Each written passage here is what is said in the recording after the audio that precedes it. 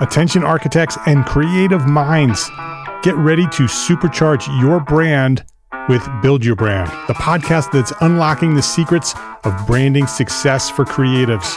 Hey there, it's Mark R. LePage, founder of Entre Architect, and I'm inviting you to join my friend, architect marketing expert Jeff Eccles at Build Your Brand podcast, where he explores the captivating stories of the world's top brands and transforms their lessons into powerful moves for small firm architects and creatives like you.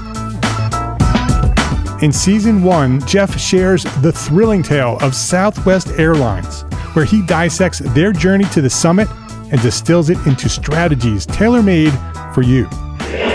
It's important to keep in mind that companies like Southwest compete in the real world, just like you, and face real-world challenges, just like you.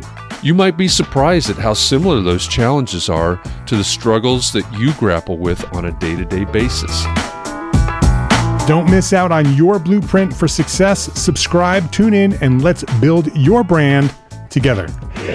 You may have noticed that the very best brands in the world are also known for having somewhat unique corporate cultures. That's often the glue that holds everything together when they encounter those rough spots. We don't do it because it inconveniences the passengers to whom we are primarily dedicated, the short haul, frequent flyer.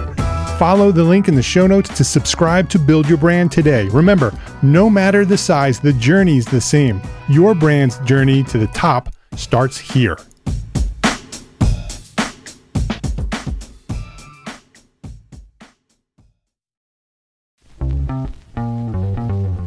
All right, Entre Architect community, welcome to the backstage area of Context and Clarity.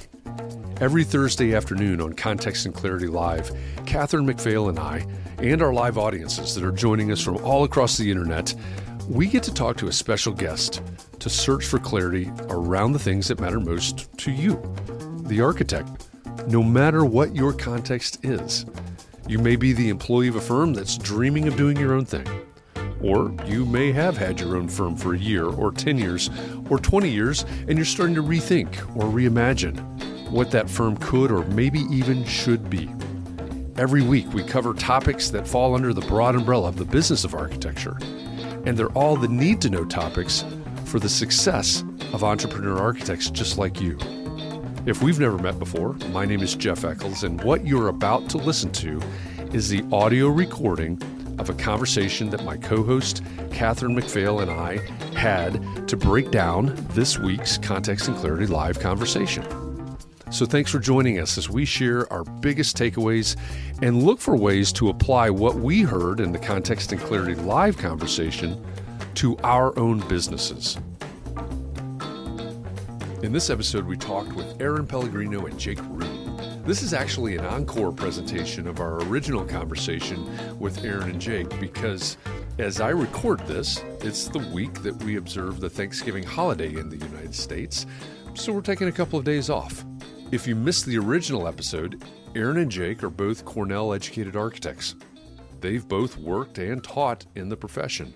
Now their paths diverge where Aaron still practices and teaches while Jake has left the profession to apply his training and his skills and his perspective to research, development, and design of sportswear at Adidas.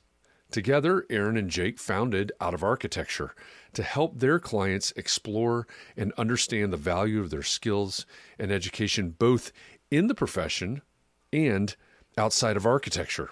Another reason that we selected this episode, other than it being one of our favorites, is that Aaron and Jake's book, Out of Architecture, was just released, and we want to celebrate that release with them. So congrats, Aaron and Jake, on that huge accomplishment. Now, a word of warning about the recording. I had to take an unexpected trip to Atlanta, and I had to find a Starbucks where I could have this conversation. So there are some technical challenges, but I think what Aaron and Jake do for their clients at Out of Architecture is really touching on the true value of an architect. So we need to rebroadcast this conversation. You'll just have to listen in and see if you think the same. As usual, Catherine McPhail joined me for both the conversation with Aaron Pellegrino and Jake Rudin. Catherine is my co-host, and she's an architect and a podcaster in Fairhaven, Massachusetts. In addition to Context and Clarity, Catherine hosts Talking Home Renovations with the House Maven, and she's the CEO of Demios Architects. Since this is an encore presentation, it won't include our takeaways, so if you're interested in those, check out episode 231 for our original conversation. And in the meantime, enjoy this encore presentation.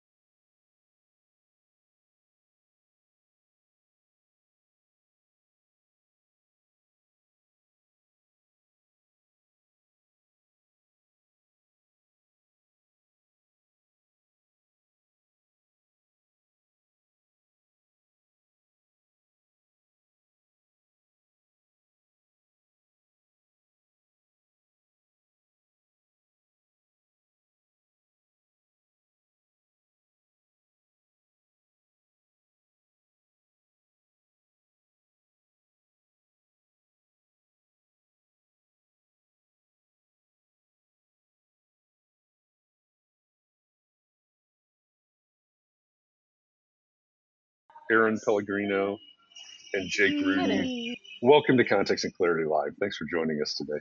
Thank you. Super happy to be here. It's great to have you. Thanks for bearing with the technical issues today.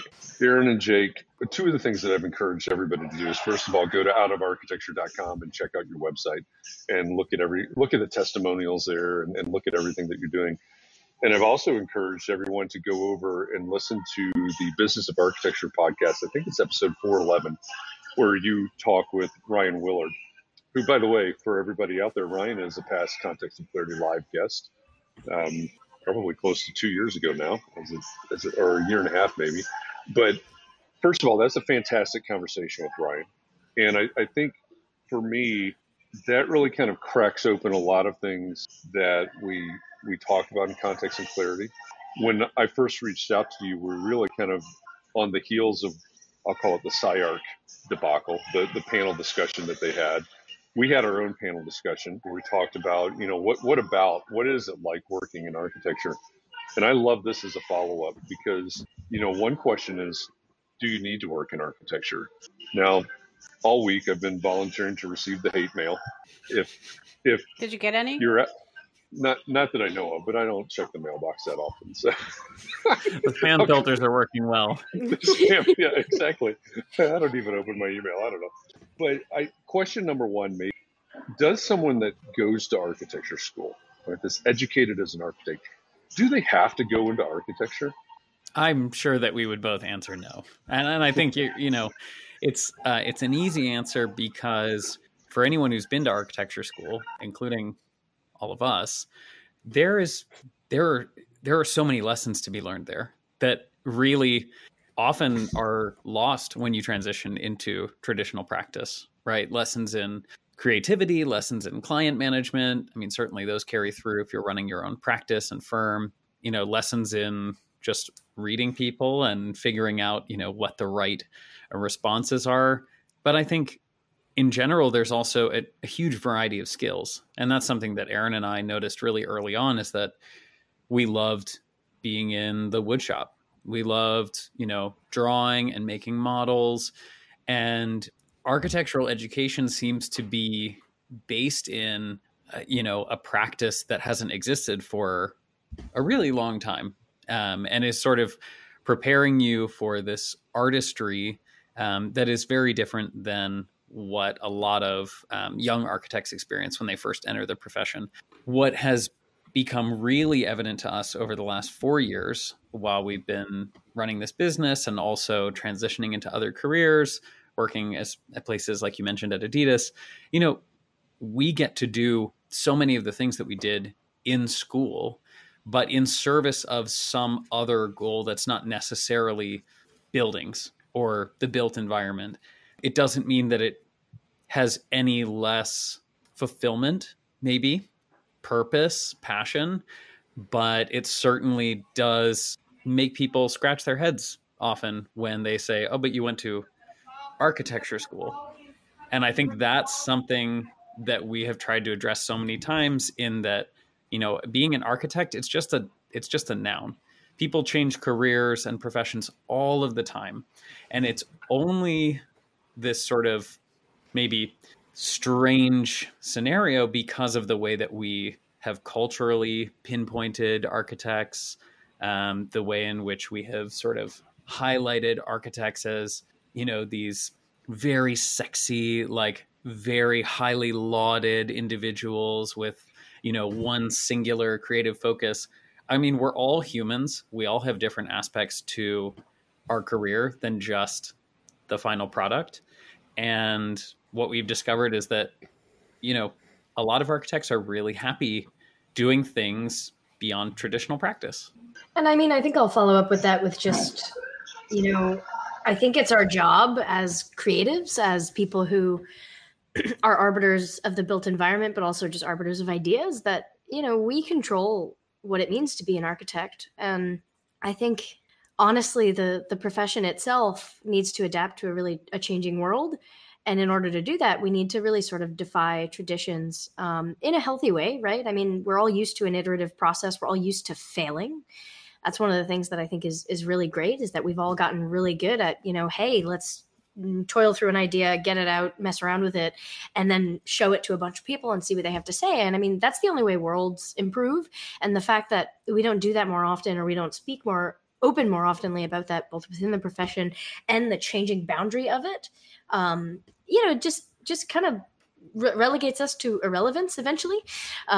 So, I think there's so many other ways to be kind of architecturally adjacent, to use your skills and the value that you provide to the world in other ways. But there's also this idea of, this noun being an architect doesn't have to mean what it was when you went to school, just because at that point it was probably already outdated. And even, my students now, what I think they think an architect is probably still an outdated term. And I think the more we can own that and own the development of that and recognize all the skills that we have and the agency that we could have, the better off everyone is.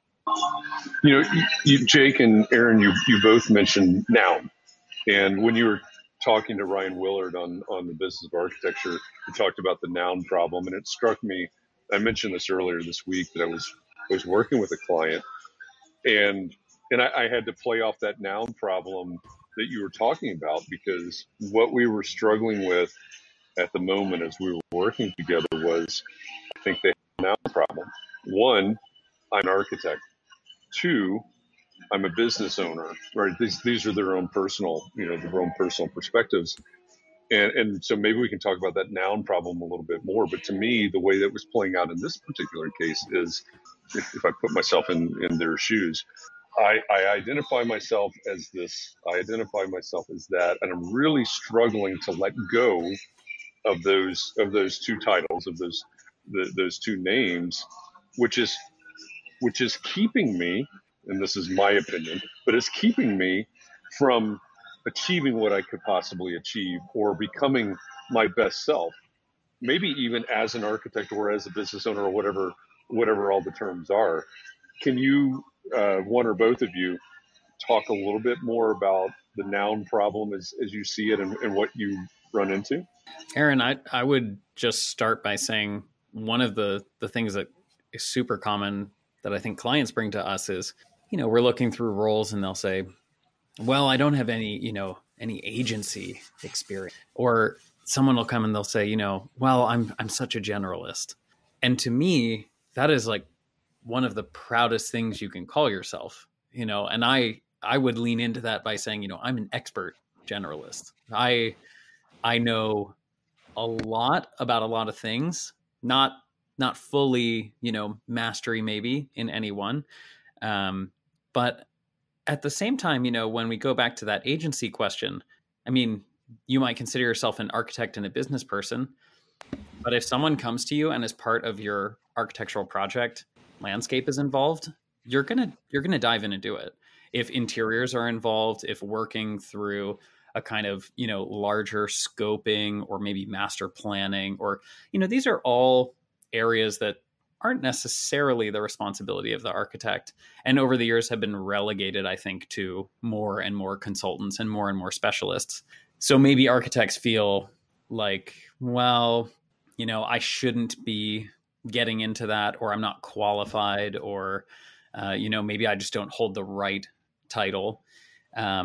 But then you start to get even farther out into, visual branding and graphic design and marketing and all of these things that inherently architects are pretty good at because they're creatives. I think we don't practice them, and therefore we end up not being very good at them in the long run. I mean, I think most architects on this call would raise their hand and say, like, I am not good at marketing. That might not be the case for the two of you who run a pretty consistent live show and have, put your names out there and are selling your own brands. But certainly, I mean, Aaron, I guess, would you agree that that's kind of one of the areas where we see people faltering the most? Well, and I think it's not being able to take stock of your skill set, right? It's just not what becomes the focus, especially in school, but also in the practice. It's just like, just get it done, right? You may be really good at producing the drawings, or, maybe you put the presentations together really well because you've got a graphic eye. None of that ever gets for the most part acknowledged beyond this is what it takes to get the work done. But I think a skill audit is obviously incredibly useful, both to know what you're good at and also know what you're not. You know, you don't know what you don't know. And therefore, when you need to skill up, you need to skill up. But I think it's also a cultural thing. I mean, last night I was having dinner with 4 other architects, 2 of whom work in facades. One is my business partner, Charlie, and the other is a close friend and a client who's actually leaving the world of architecture to go adjacent and work in SpaceX, right? And we were talking about some of the classes we teach, the job that they were headed off to, and just like, you know, the weird public space we were in the Seaport in New York. And at the end of the night, we were all saying goodbye. And one of the facade architects turns around and is like, you know, like, this is the first time in a really long time I've hung out with all architects and we talked about stuff that wasn't just architecture. There are all these other things that we bring into our lives that when we kind of can open it up, we can be sort of, you know, incredibly interesting and interested in other things. But I think the culture of architecture is the thing. It is a capital A thing. You worked this hard to become an architect. You own that title. You have to, you know, eat, sleep, maybe not sleep, live and breathe architecture. And I think, again, it comes back to expanding that definition, but feeling like you have the security to do so. And I think for a very long time, I at least felt it, there was always a stigma around this idea of, what do you mean you're not going to just do what everyone else does and work, you know, especially when you're graduating, work for one of the big name firms, go work for a Starchitect. It doesn't matter, you know, what sort of wage they can pay you or what your work-life balance is going to be like. You get that. There's no way you turn it down. And I don't know. I just think we're, you know, more, we can be more whole human beings and more whole practitioners and more whole designers and creatives if we recognize all these other facets of our skills and our life and our overall culture that we can bring to the skills that we bring to the world. I think to bring it back to a conversation we were having in the multiple green rooms before this, we had a little bit of a chat on burnout. And when we think about what it means as an architect to burn out, a lot of times that association becomes with having such a narrowed focus that you really don't have any other outlets. And as Erin said, you know, there's work that is nourishing and there's work that is depleting. And if you narrow yourself down to work that is only depleting, that's when you get burned out. And as we can all recognize, it is a very real, very physical, kind of tolling emotional phenomenon. What's really amazing, though, is if we circle back all the way to our education and we think about the sort of general sense in which we learn design, in which we learn to see, like, you know, a box not as just this cubic form, but as edges and corners and lines and the different shading and solid void and all of these elements, you can apply that in so many different ways. And the ability and the desire, and even just recognizing that very likely as an architect, as someone who went through that training, you want to have your hands in multiple things is really important.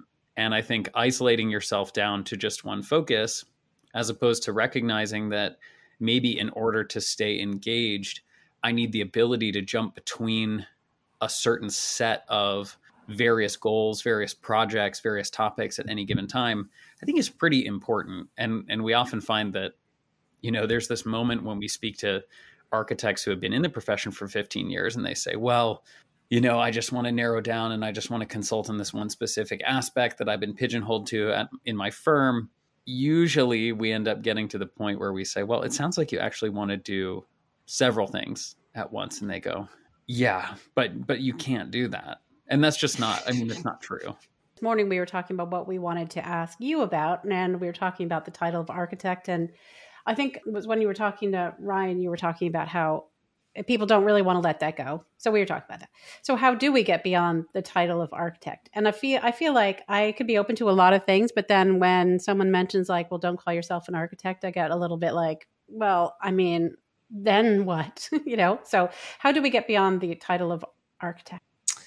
I mean, I think everyone's degree of relationship to that title is going to be personal to them. Full disclosure, I'm the licensed architect in the duo. Jake is the recovering architect, so that's his RA.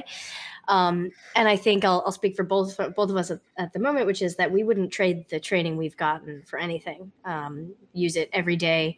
But both of us also have MBAs, which we use every day as well. But we don't go around kind of calling ourselves, Jake Rudin MBA, Aaron Pellegrino MBA. The architect title is something I do embrace, but I recognize that title means something to me. And most of the people I talk to that are not architects really are very ignorant to what that title actually is. They have this sort of nostalgic idea of blueprints, which I have never actually seen. Wow. In physical, actually, no, that's not true. There was never even seen them, like in a museum or anything? Blueprint of a burrito at 10th Ave Burrito in Belmar, New Jersey. But aside from that, actually seeing old school blueprints, no, I don't think I have. And I think that's just to say that I think most people, or one of our professors would call them normies that are not in the architectural profession or know an architect or something, really have very little idea of what we do. Most of the questions I'm sure everyone in this, digital room has gotten is, oh, you're an architect. So what kind of buildings do you do? Do you do like hotels or like, do you focus, they have very kind of surface level questions about it, which is not to say that they're, somehow, not understanding of, at least what the media may put out about what an architect does, but they don't know the type of thinking and training that we bring to creative problem solving. We make ideas out of nothing. And I think that is an incredibly powerful title to ascribe to. I make ideas out of nothing, but it's our job to actually educate people on what that is. Now, that being said, if you want to go off and do a different thing, and we do have clients who come to us and say, I want to go work for Deloitte, I want to be a consultant, or you know what, I want to go back, we're more into the technical side and become an engineer, but how do I even talk about my experience as an architect and my experience as someone who's gone through that training, perhaps that professional experience, a series of types of projects that proves that I can speak that language, because the title itself doesn't encompass what a normal person would think an architect could do. I see that as a massive opportunity, right? It's like when one of my professors in school would look at a drawing or like a model I made and said, you're thinking about this like a fried egg. Why don't you think about it like a donut? And you have that kind of like aha moment, like, wow, what if I totally just reframe that? And then your mind starts to work, right? You can do that with a career pathway. You could do that with a job. Now, does that mean you're going to like immediately go and be a neurosurgeon? No, absolutely not. I don't mean that. But this idea that you can essentially understand the skills that you have and use that to define what it means to you to be an architect, that opens up a whole new world. So I don't think we have to run away from the title. Some people may need to retitle themselves, but I think it starts with understanding what defines us as an architect and then tooling that into what it is that you do next. Because I still very much call myself an architect, but I explain to people what I think. See, I think what you're talking about right there is a really fundamental issue, not only for what we're talking about now, sort of the career and job search world, but also talking about the value that the public perceives in architects. Like you said, well, what do you do? Do you design hotels or whatever? Blueprints, all of those things. So how do and your context typically, I'm assuming with your clients is really on the career side, and so I've got this talent, this perspective, et cetera, and so we can talk about it from that framed in that way, which is perfectly fine.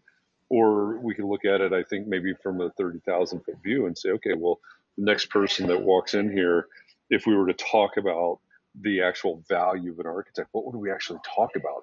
Because it's not going to be the blueprints or even designing probably not going to be designing the Starbucks. How do you go about starting these conversations? There's, as you mentioned, there's sort of the career side of this, and then there is actually the business side of this. And Aaron and I do a little bit of advising on both. On the business side, I think it's recognizing that the structure of being an architect in the context of a business, especially if you're running your own firm, is not quite as, I'm the end all be all and architects can do everything by themselves. What I mean by that is this client that we have, she's running her own business. They received just 2 people, received a request from a very large Middle Eastern project, essentially formulated as a very large company with a seemingly kind of endless budget. And we were talking to them about what the scope that they're being asked to do means in terms of billing. And they said, well, these are this is what we would equate to our salaries. And we started to prod a little bit more. And there's all manner of kind of details into these projects. But one of the things that came up is, well, who's going to manage the project? Is the client going to provide a project manager? Are you project managing in addition to the consulting that you're doing, to the resources?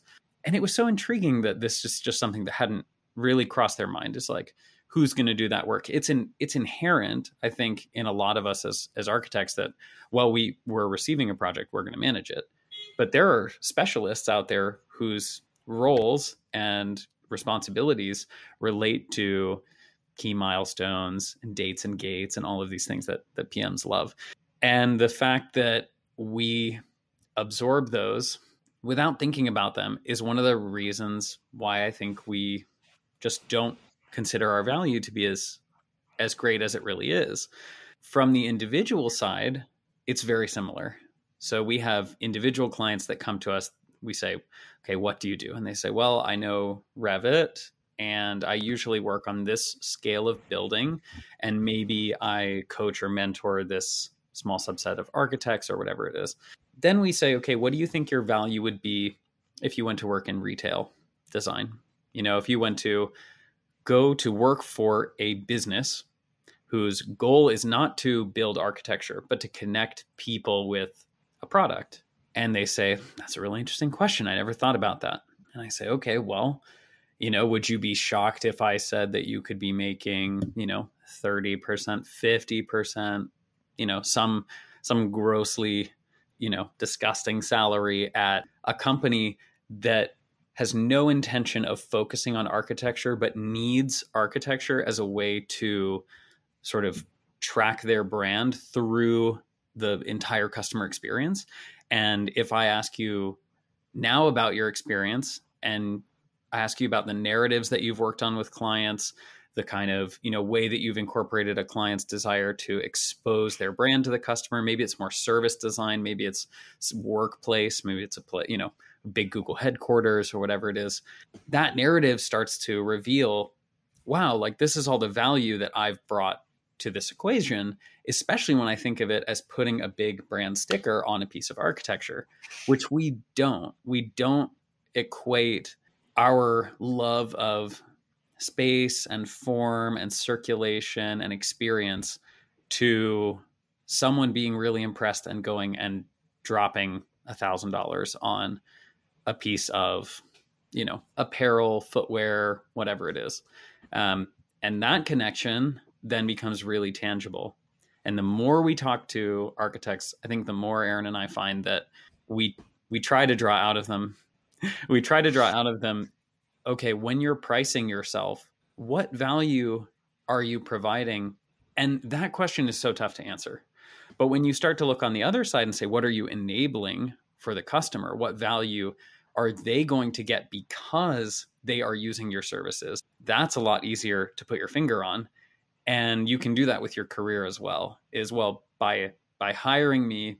Not only am I weaving all of these things together, but this and this will be possible. I think as a business, it's even more important to do that. And it's very difficult to unlock that key to say, well, rather than basing my consulting fee on an hourly that I feel like is a reasonable salary, I'm going to look at what the output is and simply say that you're going to be gaining more than you're going to be spending. And if I happen to be making triple what I would want as a salary, that's none of your business, right? That's literally my business. It is actually, in fact, my business. So it's a tough line to walk. But I think what you touched on is incredibly important, right? We have this, in Entree Architect, we have this whole build your course and workshop. And that's really what we're talking about is what's the value that you're creating or generating, or the result that you're generating, and what's the value of that? So thanks for taking that in both directions. I appreciate kind of looking at it in the two different ways. If someone is a student right now, and I haven't scrolled all the way through the comments, so I don't recognize right off the top if we have any students with us. But if someone is a student right now, what do they need to be thinking about? Aaron, I know you're teaching pro practice. I teach pro practice. One of NAB's big pushes is the idea of path to licensure. I prefer to call that path to the profession, because to me that also sets up the conversation of maybe path from the profession or path from school. So if there's somebody that's in school right now, what do they need to be thinking about as they prepare to go out into the quote unquote real world, and whether or not they end up in a traditional firm setting or in an architecture adjacent profession or role or whatever it is? Where do they need to be in their headspace? What do they need to be preparing right now? Yeah, I mean, it's interesting because I teach ProPrac out of a pure sort of love to do it. I love nerding out about business. I love nerding out about, how architecture can walk this line. And that was the reason I started teaching it. The reason I keep teaching it, though, is getting the sort of feedback and speaking with the students about what's really on their mind, and realizing both, I think, recognizing the insecurities that I had leaving school and seeing what they're dealing with. Not only, I left school obviously pre-pandemic, but adding the sort of state of the world on top of that, and realizing that it's just incredibly important to be talking about what is that path to the profession. I love that you put it that way. And really, because that's what is the way that you're going to have agency in the world. And I think I say this a lot, but I like being a broken record on this point, which is that I don't think anyone becomes or goes to architecture school if they're not an optimist or an idealist in some way. If you want to put something, or you have this inclination that you might want to put something on the earth, you're doing that because you want to go out there and do something good and cool, and you want to get involved, right? So what we talk about with our clients, and what I talk about mainly in my ProPrac class, is how do you want to spend your time for the rest of your life when you leave here? And that's a huge, daunting question, right? I don't even know that question now, being in the profession for, over a decade. But when we frame it that way, right? Because they're all worried about their resumes and their portfolios, and I got to find this job, and I'm doing thesis, and oh crap, this paper's due, and all this other stuff, which is, the normal life stuff, which is always going to be there. But we talk about, and I tell them from the outset, I am not teaching you this course to you right now as a third, fourth, fifth year. I'm teaching this course to the person that's going to be from 5 to 10 years from now in some sort of management position, either in their firm, in a new business venture that they've started, in, whatever that ends up being. The person I'm talking to, or the person I'm trying to speak to here, is not the person that's worried about, the immediate next step. It's that person. And I want you to try to put yourself in that frame of mind and say, what do I want to be doing with my time? Because time is the only finite resource that we have. Architects, I've found, I feel this way. I know this of everyone that I know that is an architect. We have tons of energy. We find ways to make energy. We find ways to kind of bring it to a project until burnout happens, right? But we have a passion for what we do. And that energy is something that if you get in this mindset of, being able to work on yourself and allow yourself to kind of rest and whatnot, that energy is an infinite resource. But your time is the thing that isn't. So how do you want to allocate and spend your time in order to make sure that energy is really what keeps you going? It's kind of a little bit maybe like the Energizer Bunny, but really, like, I give them a final assignment where, they've got to submit their resume and their portfolio, or if they're looking to go to grad school, they've got to give me a CV and a comprehensive portfolio as opposed to a short works thing. But I also ask them to basically take, their iCal or their sketchbook or whatever, and draw out a week 5 years in the future and put in how they want to be spending their time, ideally. And I don't want them to say, well, I want to be, celebrating getting my license. No, not that. Do you want to be on site 3 days a week? Do you want to be at a point where you're maybe on track to be a PM, or you are a PM and you're meeting with contractors on site and you're doing that? And do you want to be home by, 5, or do you need to be home by 3 because you want to start a family early? Do you want to be doing the funny one we always tell people, even though Jake and I have never done it, is do you want to be doing hot yoga twice a week? Put that on there. Do you want to be traveling multiple days a week because you want to, kind of use your ability or use the skills that you have to kind of go see new places, put that on there. And I think when we design it that way, you're never going to, predict the future in that way, but you're going to get people who say, I like this wood shop thing. I would like to be in a shop, maybe on the weekends, or maybe I'm at a design build firm and I'm actually working, on site with some of the contractors or whatever, right? It helps them to think about what do they prioritize and then back that out into how do you spend your time? And that's an exercise we do with a lot of our clients, but a lot of the time our young clients who are just like, they're so full of energy and passion. It's just like, how do I go out there and do it? And it's like, well, you kind of got to back into that based on what your priorities are. And it's hard to ask someone, what are your priorities? Like, what are your goals for the next 5 years? That's a really obtuse and somewhat invasive question. But when you break it down based on, here's how I actually want to be spending my time, people, I think, get a little bit less daunted by it. And the question you can ask yourself if you are trying to solve this without getting too grandiose is, especially as a young either student or recent graduate is, what would your friends have stereotyped you as in architecture school? Were you the model maker? Were you the renderer? Were you the person who was always computational design or super into robotics or, just really like honed in on graphics and doing all the graphics for all the, the parties that you weren't supposed to be having, but you still posted up all over Studio because you thought the posters looked really cool. When you kind of look at it from that lens and you think like, oh, that's the stuff that I just was naturally drawn towards, we can use that. And you can use that to sort of identify, oh, maybe, the reason why I put off writing my paper in order to do that was because I just really enjoyed it, not because I'm a lazy son of a gun or, whatever that the alternate thought pathway might be. I love that. Love that perspective. What's the makeup of your clientele? Or all right, guess the song. Sorry, it's a good one. You got dancing going over there. Are your clients mainly students? Are they emerging professionals? Are they mid-career? What does your clientele look like? They are all over the place, honestly. And we've had clients who are still in school to clients who are at the top of the firm, clients who have been in the practice for 30 plus years who are interested in moving to kind of a more of a consulting role or interested in just, focusing on a specific parameter of their career. Maybe it's time, maybe it's money, maybe it's both. I would say there's buckets, but I'm always shocked.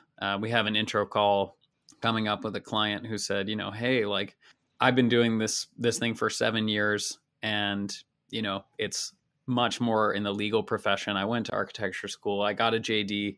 And now I'm kind of thinking like, what's next? Maybe it's not law, maybe it's not architecture, maybe it's some combination, maybe it's this, maybe it's that. So they are really all over the place, but we definitely, could bucket them into, there's really that like very early years where a lot of students are just coming out and saying like, I already know that I want to do something different. And then we have clients who really are thinking like, I've put in my time. Maybe I've ticked the box of getting licensed. We have tons of people that say like, I just really wanted to get licensed and now I'm there and I've done it. And then I think there are sort of like the mid-career burnout where really it's about like, just, I'm in a crisis mode, and I need some support. And just very briefly, there was a question from Twitch, like how do students pay for our services? We have student pricing and we honestly didn't start this business to make money. So a lot of what we do is just completely based on how can we help you, and like price is something we really just tried to make not be a barrier to getting support.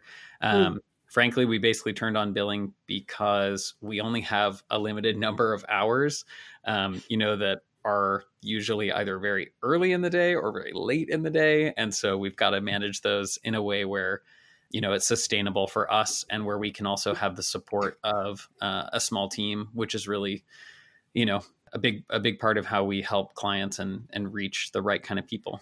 That's very architectural of you. I feel like, because I was looking at your website and you both have full-time jobs. So when do you do this? So, that would be typical, I would think, that you just keep working. And then also not charging people who can't pay. I relate to that as well. So I don't know. It just seems like what I would expect. Well, yeah. Well, so I'll just make a couple points here. One of the things is, going back to that point about nourishing versus depleting work, there's a lot of psychic income that comes from this. We do all of our intro calls on Fridays, and we look forward to it every week because we meet the most awesome, interesting people. And if we can provide some help and sort of see people's careers change, or also just like expand our network with fascinating, people who are doing cool stuff, like we just genuinely love that. There's a selfish part of this too, which is the fact that Jake and I have been, best friends since like second semester architecture school, and it's a way for us to be on two coasts and still work on projects together. Those used to be models or, things out, out in the woods in Ithaca. And now this is the project that we have that kind of keeps us together, but also allows us to help a bunch more people. And then also, yes, we both have full-time jobs. This is obviously something that is a passion project for us, but we've taken those looks at our lives, and I won't speak for Jake explicitly, but I certainly have, and have said, like, how do I want to be spending my time? I have the luxury and sometimes the burden of the fact that I do run my own practice, but I have an excellent partner who helps me with that. And we also teach. And so there's a balance there that allows that to happen. And we also recognize that the work that we do here reciprocates back into the work that we do elsewhere, especially with, the teaching on my side, and also with the fact that there are a lot of alignments in, sportswear and in the role that Jake has at Adidas, where he gets to meet a lot of fantastic talent that may or may not be a good fit for Adidas, although that becomes a different thing. We have the ability to bring value of what we do here into other parts of our lives. Yeah. So what commonalities do you see with architects breaking out of architecture? So is it that, and when I was thinking about, I was really struck by in Ryan's interview, when you said it's heartbreaking to get out of school and realize that's not what you thought you were signing up for. Yeah, it is kind of. It's really disappointing. It's really disappointing. So are those people who are perpetually disappointed, are those the ones that end up coming for you, or? No, I think one of the most interesting commonalities is that people say, I was never the designer who was comfortable with a blank piece of paper. And it's really interesting because I think the architects who really enjoy playing off constraints, really enjoyed the kind of like, maybe they were the person in the group work who wasn't necessarily the innovator. They were the person who kind of came to the table and would say, like, that's a really interesting idea, but like, here's how I would refine it. And this is the way that we could kind of practically apply that or merge these two ideas together. Or they just sort of understood a lot of what was going on. And I go back to the, again, that's like an indicator of a really strong generalist. I also find, though, that there is about 50% this kind of disappointment, but then there's 50%, gosh, this sounds so cheesy, like hope of, I just know that, I've seen what my colleagues have gone on to do. I've seen roles that maybe we studied in architecture at companies like IDEO, or even within the architectural community, like Mass Design, that really has this purposeful focus. That's where I want to be.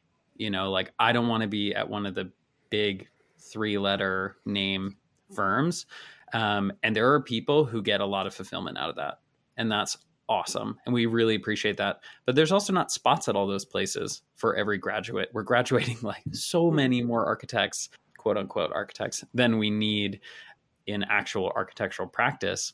And we have clients that go to work in tech, or that go to work in design of some other kind of consumer good or product or architectural space that's, wouldn't be something that maybe a traditional architecture firm would either be capable or interested in doing.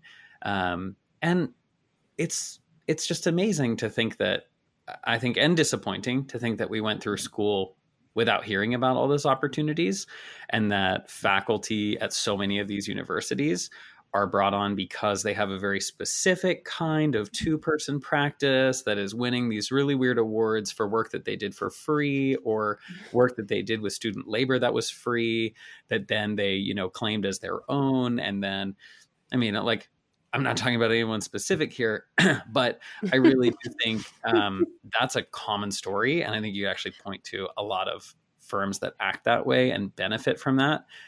And then you realize, wow, like, well, where did they get, you know, the luxury of being able to do all that stuff? And not everyone has that luxury. And it's like a super privileged position to be in, to be able to chase that Starchitect dream. You know, we do have clients that are interested in academia, and that is probably even a harder pathway to go down than just traditional architecture. You know, is that kind of architecture plus academia? Oh, well, you know, maybe I have to have a studio partner who's kind of, one of them's teaching and one of them is actually running the practice. And how do you divide that? And it's, it's really interesting. So the commonalities are maybe hard to pinpoint, but there's a few stereotypes for sure. Yeah. And I think, you know, Jake, you bring up, I think, something that, you know, Catherine and Jeff, you were talking about initially, what kind of spurred our initial conversation, which was this, you know, issue at SciArc, or what happened at SciArc.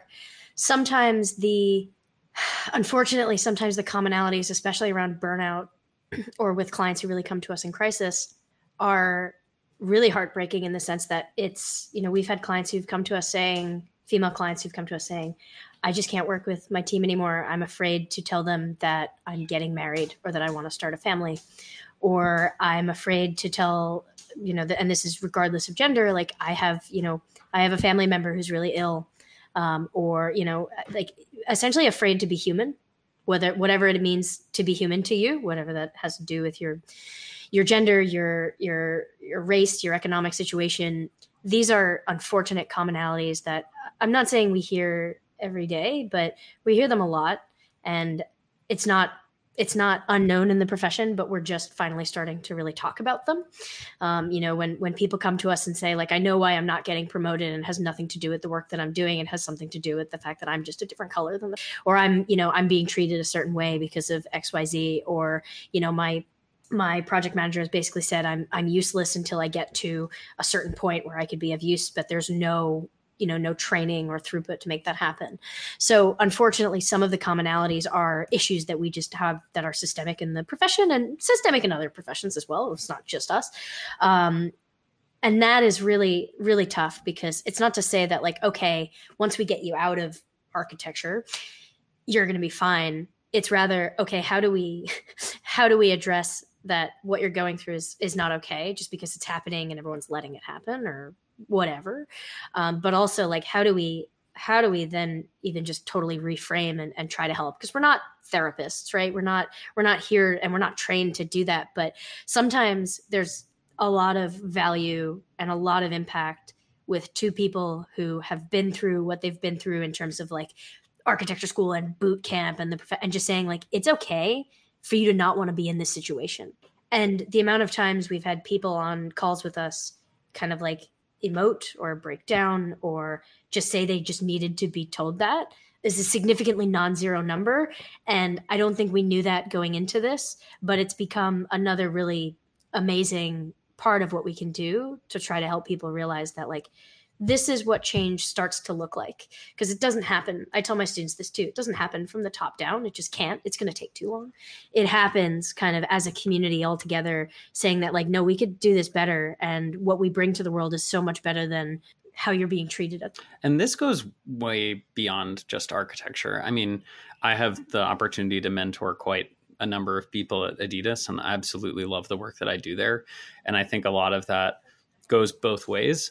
But I've had, Adidas colleagues come up to me and say, hey, what you shared about salary negotiation was really impactful for me as a young person, because, maybe our senior leadership don't have the issue of, not understanding that they could stand up for themselves or, elaborate on a value that they bring. But I didn't know that. I didn't know that that was something I could do as someone just kind of coming into a big company. And to see that is really impactful. Or, I really enjoy where I am, but I didn't feel comfortable having a conversation about other opportunities within the company. I still want to be here. How do I have that discussion with my leadership, my manager, without, alienating myself, right? And these are worries that, architects certainly would have, right? Is, hey, I don't like this part of my job. I don't know an architecture student who is ever told how to have a conversation like that. And it might not be even something that the two of you touch on in professional practice. So, we are trying to open these discussions up for people, and we recognize and know and are familiar with the problems in architecture, but it's not just architecture. It's also out of architecture. Thanks, that's a nice way to put it. Ties a nice little bow on it. I know we've actually passed the top of the hour. This is another one of those conversations. I say this a lot, I guess, but it's another one of those conversations. I wish we could, we'll just continue for a couple of hours. But to be respectful for everybody's time, maybe one thing we could do to wrap the conversation up is to ask, for everybody that's either here with us live or watching this later in some replay version, what's one thing that somebody, maybe everybody, ought to do individually for themselves to really think about, I don't know if you call it their most successful future or their best vision of their future. What's something we really need to be paying attention to? I don't want to be repetitive and say the time exercise is important, although I do think it is. A question I ask myself a lot, and Jake and I ask ourselves a lot, and we'll ask our clients is what does success look like? And not from like a monetary standpoint, but like if you needed to make, and everyone I think knows that there are certain things in their life, whether it's their career or their, personal relationships, whatever, everyone knows that there are like certain changes they can make to make it better. And we're architects, so we're constantly improving. It's our job to look at something that's seemingly perfect and find everything that's going to go wrong and fix it. So I think the thing there is, okay, so a year from now or a month from now, when this project is over, what does success look like? And sometimes that's just finishing the project. Sometimes it's just getting to the next milestone and surviving and living to kind of design another day. But if that question, when you ask yourself that question, if you can't see beyond the next week or a month or so because you're so kind of encumbered, then I think you need to have an honest conversation with yourself about how overly taxed you may be, and what would success look like a year from now if it wasn't that way. I use the 5-year exercise with my students just because I typically teach BArchs, and 5 years of a degree. They went into this thinking, all right, when I graduate, I know I got a diploma, then what? Thinking of it in 5-year chunks is sometimes helpful, but even for me, sometimes I like to do goals in sort of, next month, the next 3 months, the next 6 months to a year, and then overall. And for me, it's like, all right, if I hold myself accountable, like every few pages in my Moleskine is that list. And what does success look like on a daily level, on a weekly level, on a monthly, on a yearly level? Then at least it helps me kind of break down how I want to spend my time. I think that's super helpful. And I would just say, from the perspective of someone who's a little less far out, I get asked a lot, like, how do you feel when you're helping people who are going into roles that like maybe you would want to be going into? Like, doesn't it kind of, if you've been in the same role I've been in the same role for 5 years. And I think a lot of people probably listening have been in the same position for a decade, 20 years, 30 years. And one of the things that really helps me is just to kind of sit down every once in a while and evaluate why I'm still in my position. So almost the converse, or complementing to what Aaron is saying about what does success look like. And for me, my management, the ability to do and work on a huge variety of projects trump, a lot of the really shiny salary numbers that are jobs that make you work 90 hours a week on one thing, that are, maybe would require me to move or to be in a different place, which is really important to me, like that sense of, rootedness or stability. And so having that discussion with yourself, just kind of allowing yourself to play out like, okay, who was the latest person that, in my network kind of made that change? And I went, and really thinking about what would it feel like? Would I actually take that job? You know, if I was jealous of them, why was I jealous? You know, was it really just because it was a big number? Is it because I was actually interested in the work they were going to be doing? Maybe you reach out to them and find out like, hey, how is it? I had a very good friend who went to work for Apple, and I sent him a message a few months after he started to work there. The numbers were insane. Let me just say that. But his response that was like, I'll talk to you in a year. I was like, okay, I can see. I see what's happening. He made a very conscious decision to go do that, to say, I'm going to use this as a stepping stone. I know this is going to be really an intense amount of work. But to Aaron's point of what does success look like, think about it in terms of like what it would feel like also. You know, when you think like, oh, that's what success looks like for me, how do you feel when you hit that milestone? Like, are you even more exhausted than you are right now? Maybe it's a bad idea. You know, are you, have you saved towards some goal or made progress, or actually maybe backed away from the amount of work you're doing?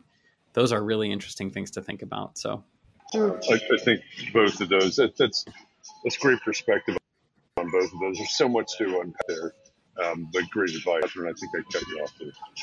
No, I was just thinking about what success means to me. Catherine's going through the exercises. As I'm sure a lot of people in our audience are.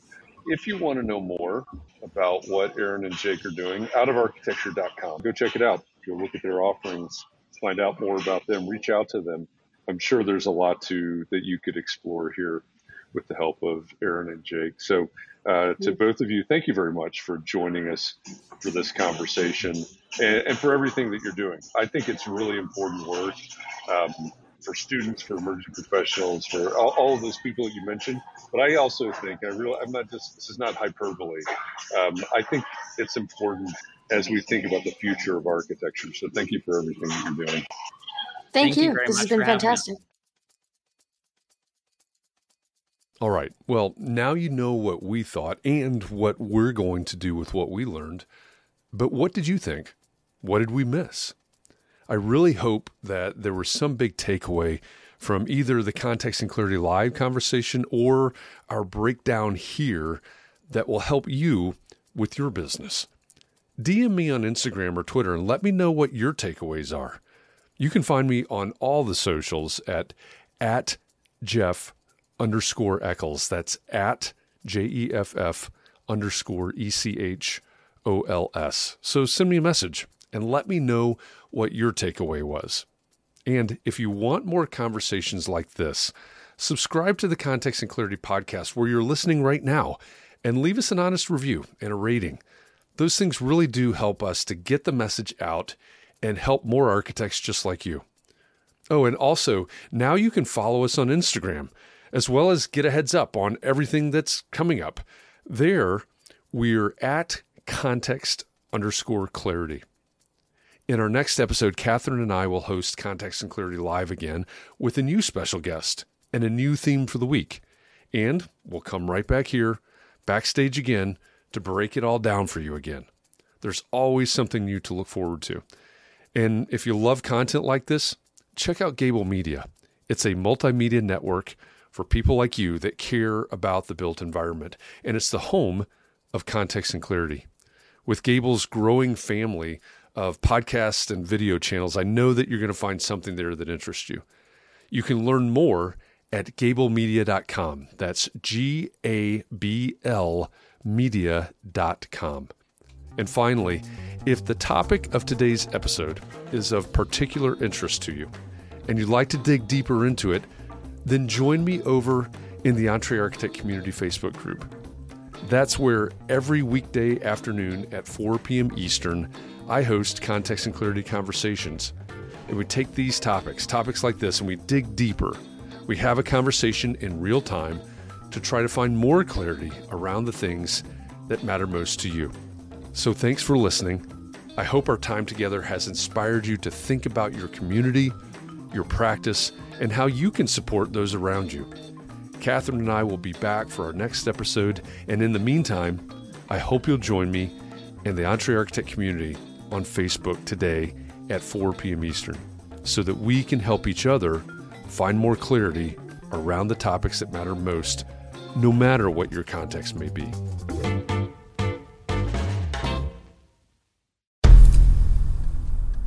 I've mentioned it to my family, but in terms of telling people like, oh yeah, we're doing this, I'm looking for projects, you got anything? I'm not there yet because it scares the shit out of me. Dreaming of launching your own architecture firm?